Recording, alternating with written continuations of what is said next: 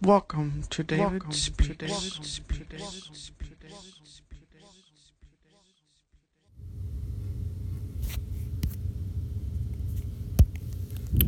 What's up, everyone? Let me get this. I'm gonna have to fix that later. Because the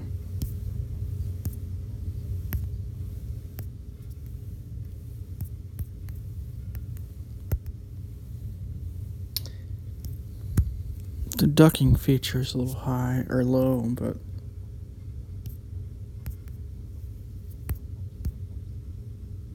I'll get to it later. So, this episode is going to be. I'm going to do this in two parts. Not 2 parts episode, but not 2 episodes, but 2.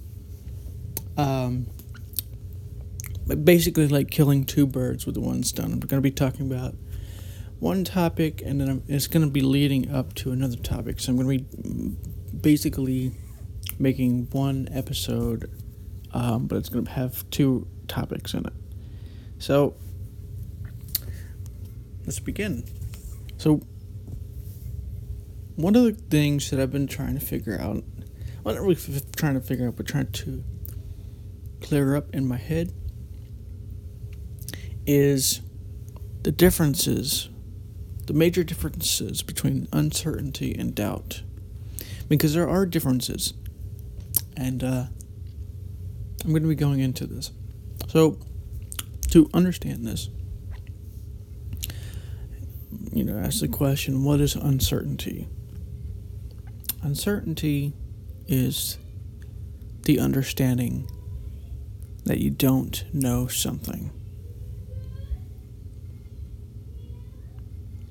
Doubt is what is called rumination. Like once you realize you don't know something. Well, actually, doubt is a little bit more complicated, but doubt is what is called. So, say you have this idea that say you're doubting that you are a good person. This has nothing really to do with knowing as much as it has to do with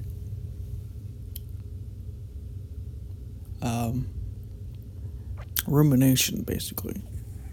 So unknowing versus assuming, because doubt almost has an assumption implied within it, an assumption that what you're doubting is true. Like if you're doubting that you're a good person, you're assuming that, this is bad, or that this is true, or that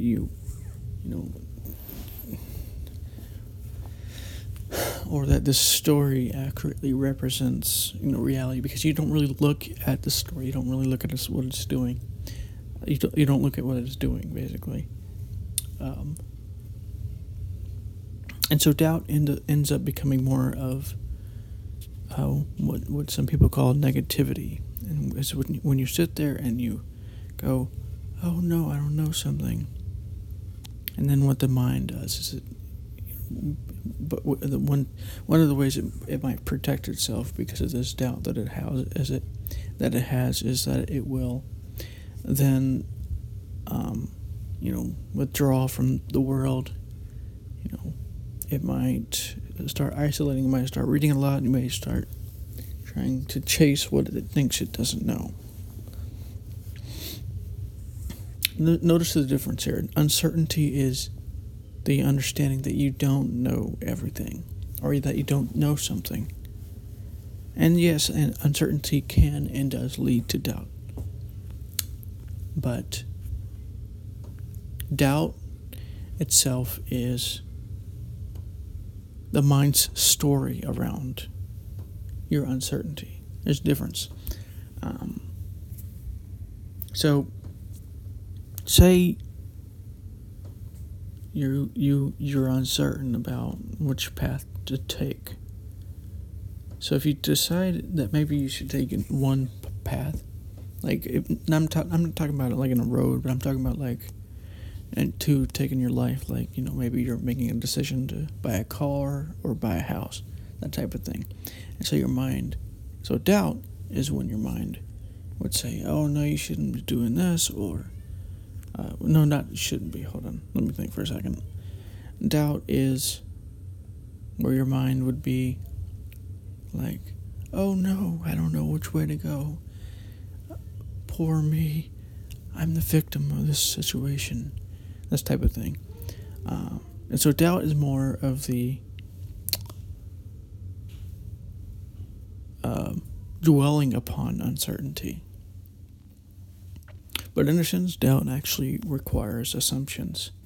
Uncertainty does in some ways as well, but doubt relies on them more heavily than uncertainty does. So, if you're uncertain of which path to take, the only assumption that you're having there is that you're uncertain. But when you're doubting, when it comes to this, your assumptions are that you're uncertain, that this is bad, that this is, whatever it is. So there's multiple assumptions here.